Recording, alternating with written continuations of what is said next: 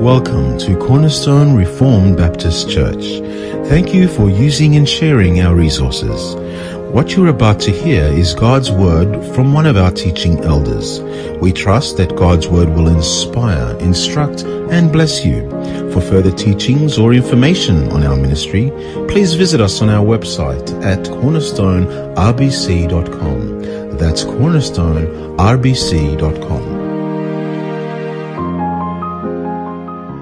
Very good, my dear brother, my dear sister, beloved of the Lord Jesus Christ. May the Lord help us to have clarity as we receive the Word, as we preach the Word, and as we meditate on the contents of this chapter number 5. As I said to you, I want to speak to you about the joy of revival.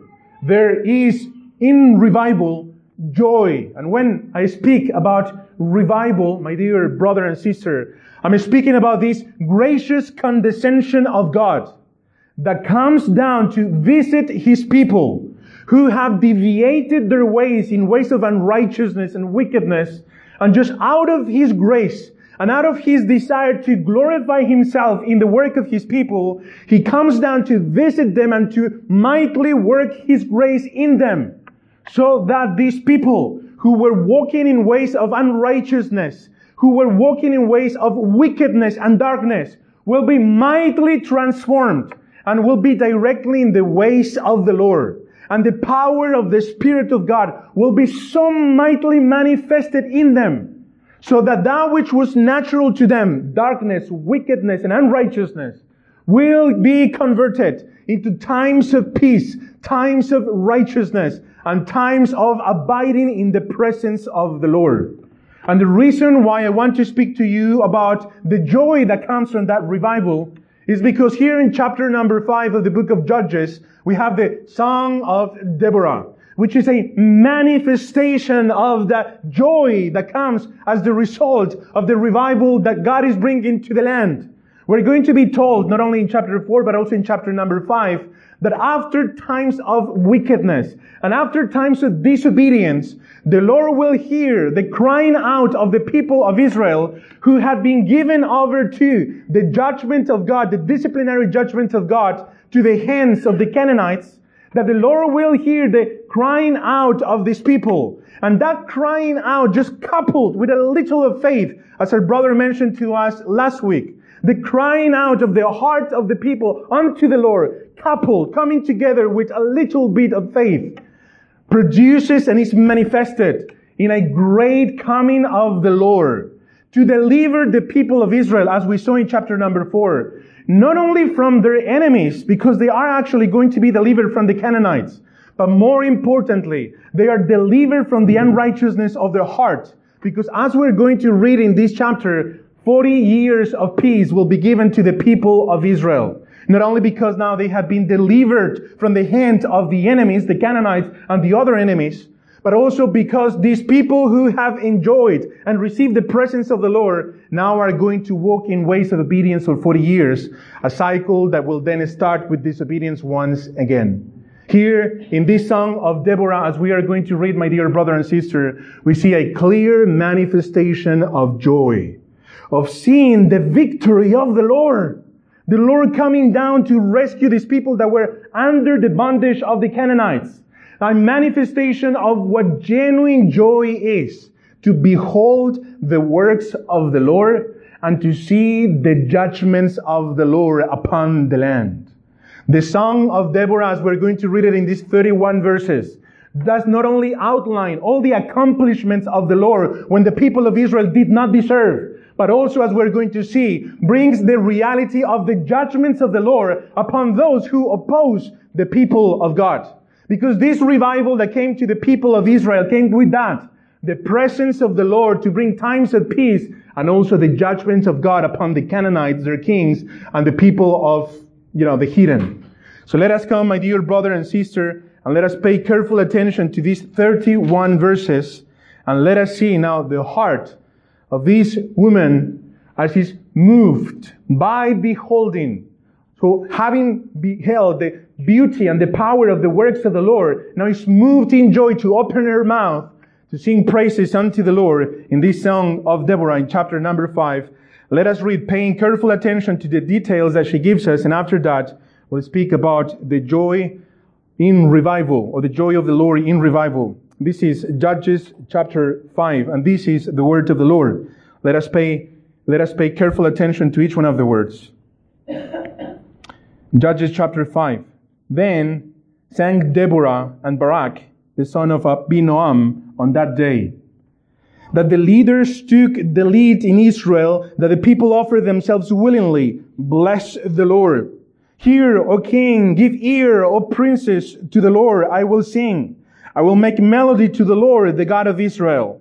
Lord, when you went out from Seir, when you marched from the region of Edom, the earth trembled and the heavens dropped. Yes, the clouds dropped water. The mountains quaked before the Lord, even Sinai before the Lord, the God of Israel. In the days of Shamgar, son of Anath, in the days of Jael, the highways were abundant, and travelers kept to the byways.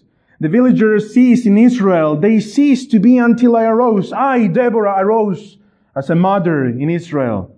When new gods were chosen, then war was in the gates. Was shield or spear to be seen among 40,000 in Israel?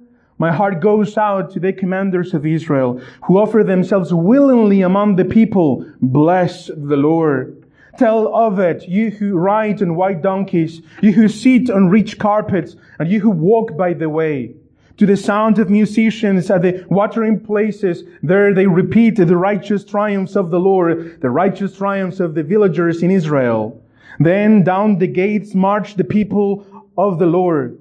Awake, awake, Deborah. Awake, awake, break out in a song. Arise, Barak, lead away your captives, O son of Abinoam. Then down marched the remnant of the noble. The people of the Lord marched down from me against the mighty. From Ephraim, the root, there marched down into the valley, following you, Benjamin, with your kinsmen. From Machir marched down the commanders, and from Zebulun, those who bear the lieutenant's staff. The princes of Issachar came with Deborah, and Issachar, faithful to Barak, into the valley they rushed at his heels. Among the clans of Reuben, there were great searchings of heart. Why did you sit still among the sheepfolds to hear the whistling for the flocks? Among the clans of Reuben, there were great searching of heart. Gilead, stay beyond the Jordan. And Dan, why did he stay with the sheep? Asher sat still at the coast of the sea, staying by his landings. Zebulun is a people who risked their lives to the death. Naphtali, too, on the heights of the field. The kings came, they fought. Then fought the kings of Canaan at Tanakh by the waters of Megiddo. They got no spoils of silver. From heaven the stars fought. From their courses they fought against Sisera. The torrent Kishon swept them away. The ancient torrent, the torrent Kishon, march on, my soul, with might. Then loud beat the horses' hoofs with the galloping of his steeds. Curse Meroz, says the angel of the Lord. Curse its inhabitants thoroughly, because they did not come to the help of the Lord, against the mighty. Most blessed of women be Jael, the wife of Heber the Kenite. Of 10 dwelling women most blessed. He asked for water, and she gave him milk. She brought him curds in a noble's bowl, and she sent her hand to the tent peg, and her right hand to the workman's mallet. She struck Sisera. She crushed his head. She shattered and pierced his temple. Between her feet he sank. He fell. He lay still between her feet. He sank. He fell. Where he sank, there he fell, dead. Out of the window she peered. The mother of Sisera wailed through the lattice. Why is his chariot so long in coming? Why tarry the hoofbeats of his chariots? Her wisest princesses answer indeed. She answers herself. Have they not found and divided the spoil? A womb or two for every man. A spoil of dye materials for Sisera. A spoil of dye materials embroidered, 2 pieces of dyed work embroidered for the neck as a spoil. So may all your enemies perish, O Lord, but your friends be like the sun, as he rises in his might. And the land had rest for 40 years. Amen. This is the word of the Lord, my dear brother and my dear sister. Of all the ways that a testimony could have been written for what took place in chapter number 4, of all the ways that Scripture has to recollect the mighty events of the Lord, of all the different types of genre and how writers write in the Bible, to give a recollection, a testimony of the things that happened in chapter number 4, the Lord chose a song to be written and a song to be sang, to give testimony of those things that had happened in chapter number 4, of this coming of God to rescue the people of Israel, of this condescension of the grace of God to hear the crying out of the people of Israel and to respond to that in grace and to visit them, to rescue them from the bondage in which they were in the hands of the Canaanites. A song, my dear brother and sister, that was supposed to be not only a testimony that was going to be written, but a testimony that was supposed to abide in the lips of each one of the generations of the people of Israel. God had given Israel the Scriptures, but in this case, He also gave the Scriptures and a song. A song, my dear brother, that just like the song of Moses in Deuteronomy chapter 32, which was supposed to be a transgenerational token of the work of the Lord among the people of Israel. It was supposed to be a testimony from generation to generation of the works of the Lord. Something that was not only supposed to be written, but that was supposed to abide in the lips of those people who profess to be the people of God. And my dear brother and sister, my dear soul, a song in the Scripture is with the ultimate purpose to bring praise to the Lord. As we have just read it there in verse 3 and 4, this is with the purpose of bringing praise to the Lord for what He has accomplished. Not only the song here, but as you go through the Psalms, all the Psalms are with the purpose of bringing praises and glory to the one who is the one that operates and does. But that is not the only purpose of a song. There's also a purpose that is for the audience of the song. And if you pay attention there carefully, in verse 3, Deborah says, "Hear, O kings, and give ear, O princes, to the Lord I will sing." The audience of this song was supposed to hear of the marvelous works of the Lord. And these kings, of course, my dear brother, are not the kings of Israel because they did not have kings. And these princes were not the princes of Israel because they did not have princes, but rather these were the Gentile kings, for whom this song had been written. And as she was singing this song with Barak, and the generations will sing of this song, what happened in chapter number 4 will be a testimony for the Gentile kings of the mighty things that God had done upon the people of Israel. The ultimate purpose of a song is to bring praise to the Lord, but also to be a testimony to those who hear the song. But also, my dear brother and sister, a song is supposed to be a natural manifestation of joy in the heart of the person who sings that song unto the Lord. You see, there's a very interesting power with songs in the Scriptures, because there is a sense in which we can just fill our mouths with songs and with words and just put melodies in our words, in our mouths. But brethren, the songs that we find in the Scriptures are meant to be a natural, organic move of the Holy Spirit in the heart of the person. So that person now is moved to sing with his lips, to bring praises unto the Lord, to offer sacrifices that are pleasing unto the Lord from their lips, because this person is moved genuinely by the work of the Holy Spirit. And my dear brother, my dear sister, this is what we see with this woman. That this woman, after seeing the power of God in coming and liberating these people from the oppression of the Canaanites, she's so moved by the Holy Spirit that now she opens her mouth to not only bring praises to the Lord and to be a testimony to the hidden, but also a manifestation of her heart. And of course also Barak, that this God has visited us and has liberated us. And this is the manifestation of joy, brethren. Manifestation of joy that is begotten in a very important place. If you very quickly come to chapter number 4, there we have a verse in chapter number 4 that is the place where joy is begotten. Chapter number 4, verse 3, we're told something very important about this whole narrative of chapter number 4 and chapter number 5. Chapter number 4, verse 3 says, "Then the people of Israel, brethren, cried out to the Lord for help.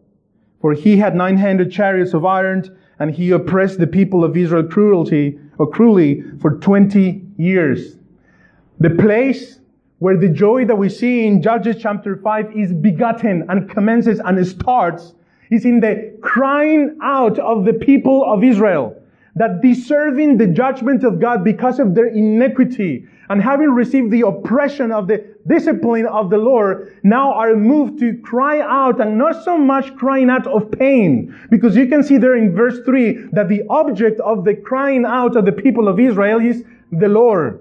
The people of Israel were moved to cry out to the Lord, their God, for help, knowing that it was only the Lord, the one who could rescue them from the place in which they were. The joy that we see of liberation that is found in chapter number 5 is begotten, and it starts with a heart that is moved to cry out to the Lord. And as the brother said last week, just that coupled with a little bit of faith, with someone who believes, to someone who hears the word of God, the crying out of the people of God, couple and coming together, brethren, with faith, humanly speaking, moves God to come down, to visit His people, and to work in such a way that it would have been impossible for the people of God to liberate themselves from that particular oppression.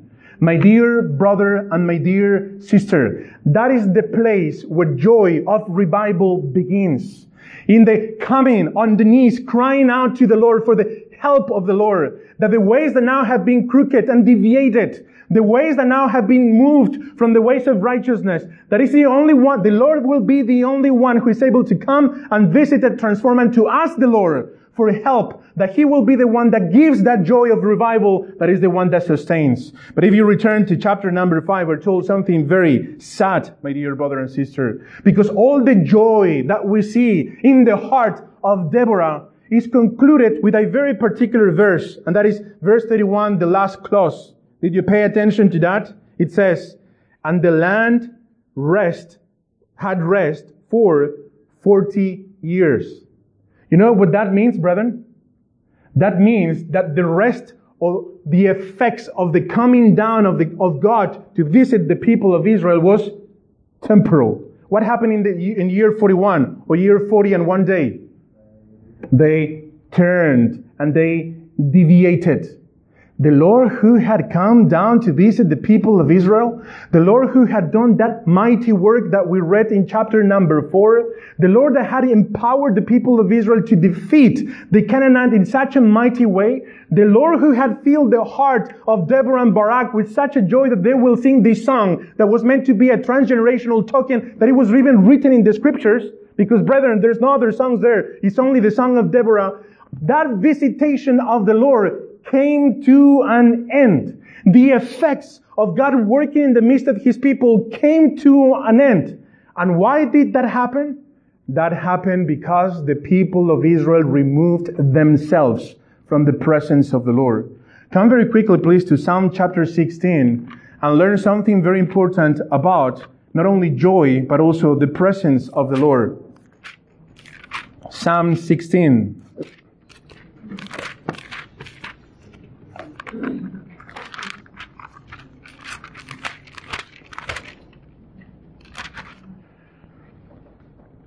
Psalm 16, verse 11.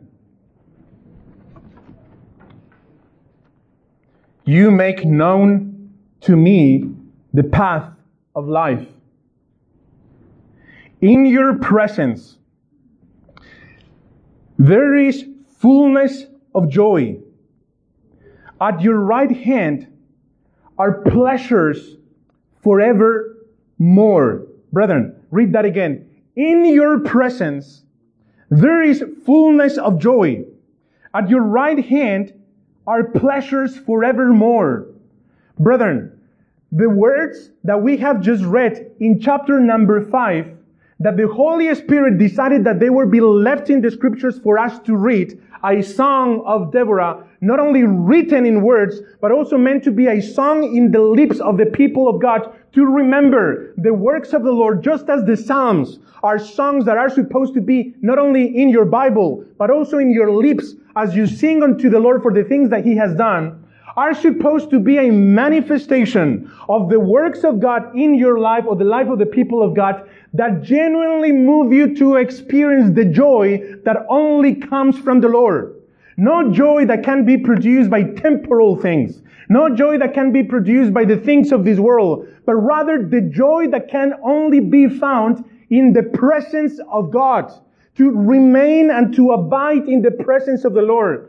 And let me submit to you, my dear brother, my dear sister, my dear soul, that there's no comparison with the joy that is found at the presence and at the feet of the Lord Jesus Christ, at the feet of the one who loved us and gave Himself for us, that the joy that is given to us by the things of this world or the things that are not of God.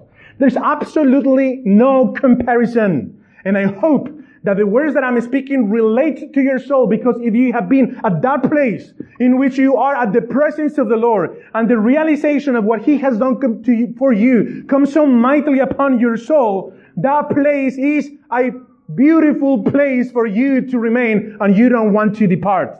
Because my dear brother and sister, genuine joy, as the joy that we see in the heart of Deborah, is the joy that is the result of genuine communion with God, and seeing and beholding the works of God that mightily take place in the people of God and also in your soul.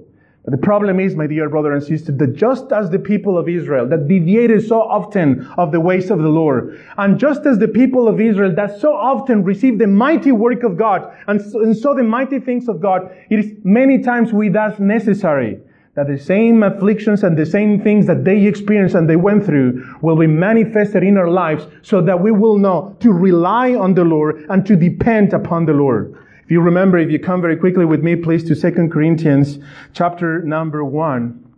2 Corinthians chapter number 1. I was telling those who were in the prayer meeting last night of the power of 2 Corinthians. 2 Corinthians chapter number 1. Brethren, what happens after 2 Corinthians is powerful. Many churches are going to be planted. The Gentile world is going to be transformed upside down after, what happens in 2 Corinthians. Yet the Apostle Paul is going to tell us something very interesting of his experience of what was taking place. If you go to 2 Corinthians chapter 1 and verse 8, it says, 2 Corinthians chapter 1 verse 8. For we do not want you to be unaware, brothers and sisters, pay attention, of the affliction we experienced in Asia. Now, pay attention to how the apostle speaks about that affliction. Remember, chapter number 4, Israel crying out because of the affliction of the Canaanites upon them. Pay attention to this, how the apostle speaks about this affliction that they experienced in Asia. For we were so utterly burdened beyond measure or beyond our strength that we despaired of life itself. Brethren, imagine and picture that experience, that the circumstances are so dark, that the burden is so heavy, that the circumstances are just so uncertain, that you know that death is there, that you know that there's no hope of one more day, that you know that life will be no more, that you know that's it, that is the end, that is my last second, that is my last minute, that is the last moment of my life. Now you are certain, and the only strength that you have is sufficient just for you to be enough, to know enough that you are about to die. Yet the apostle says this, verse 9, indeed, we felt that we had received the sentence of death. But then he says, but thou wast to make us rely not on ourselves, but on God who raises the dead. Oh, brethren, this is the power of dying to self. This is the power of suffering. This is the power of affliction in the life of the Christian, in the life of the people of God. That when we are crushed by the circumstances, that when we are crushed by darkness, that when we are crushed with tribulation, that is in a sense the best place to be. Because when you arrive to that place, then if the Spirit of God is in you, that Spirit will make you know and give you the certainty of that it's not about you, but that you are to rely on Him. And brethren, when that happens, when the soul of the Christian arrives to that point, and if all that happens collectively, that is revival. It's all of us, brethren, coming to a point in which we realize that we need to rely completely upon Him. And brethren, the Lord does it two ways. One, with the grace of the Scriptures that continually call us to submit ourselves and to come to the Lord. Or if this does not work, brethren, if this does not work, if the preaching of the Word, if the calling to people to bow their knees to the Lord, if the calling to people to pray and to give themselves unto the Lord, if the calling people constantly and ongoingly to surrender their lives to the Lord Jesus Christ does not operate, then the Lord works through tribulation. The Lord works through trials and difficulties that we will count it all joy when we fall into various trials, knowing that the testing of our faith produces patience. But let patience have its perfect work, that you may be perfect and complete, lacking nothing. My dear brother and sister, you know what the will of the Lord is for us? Come to 1 Thessalonians, please, chapter 5, and I finish with that. 1 Thessalonians chapter 5.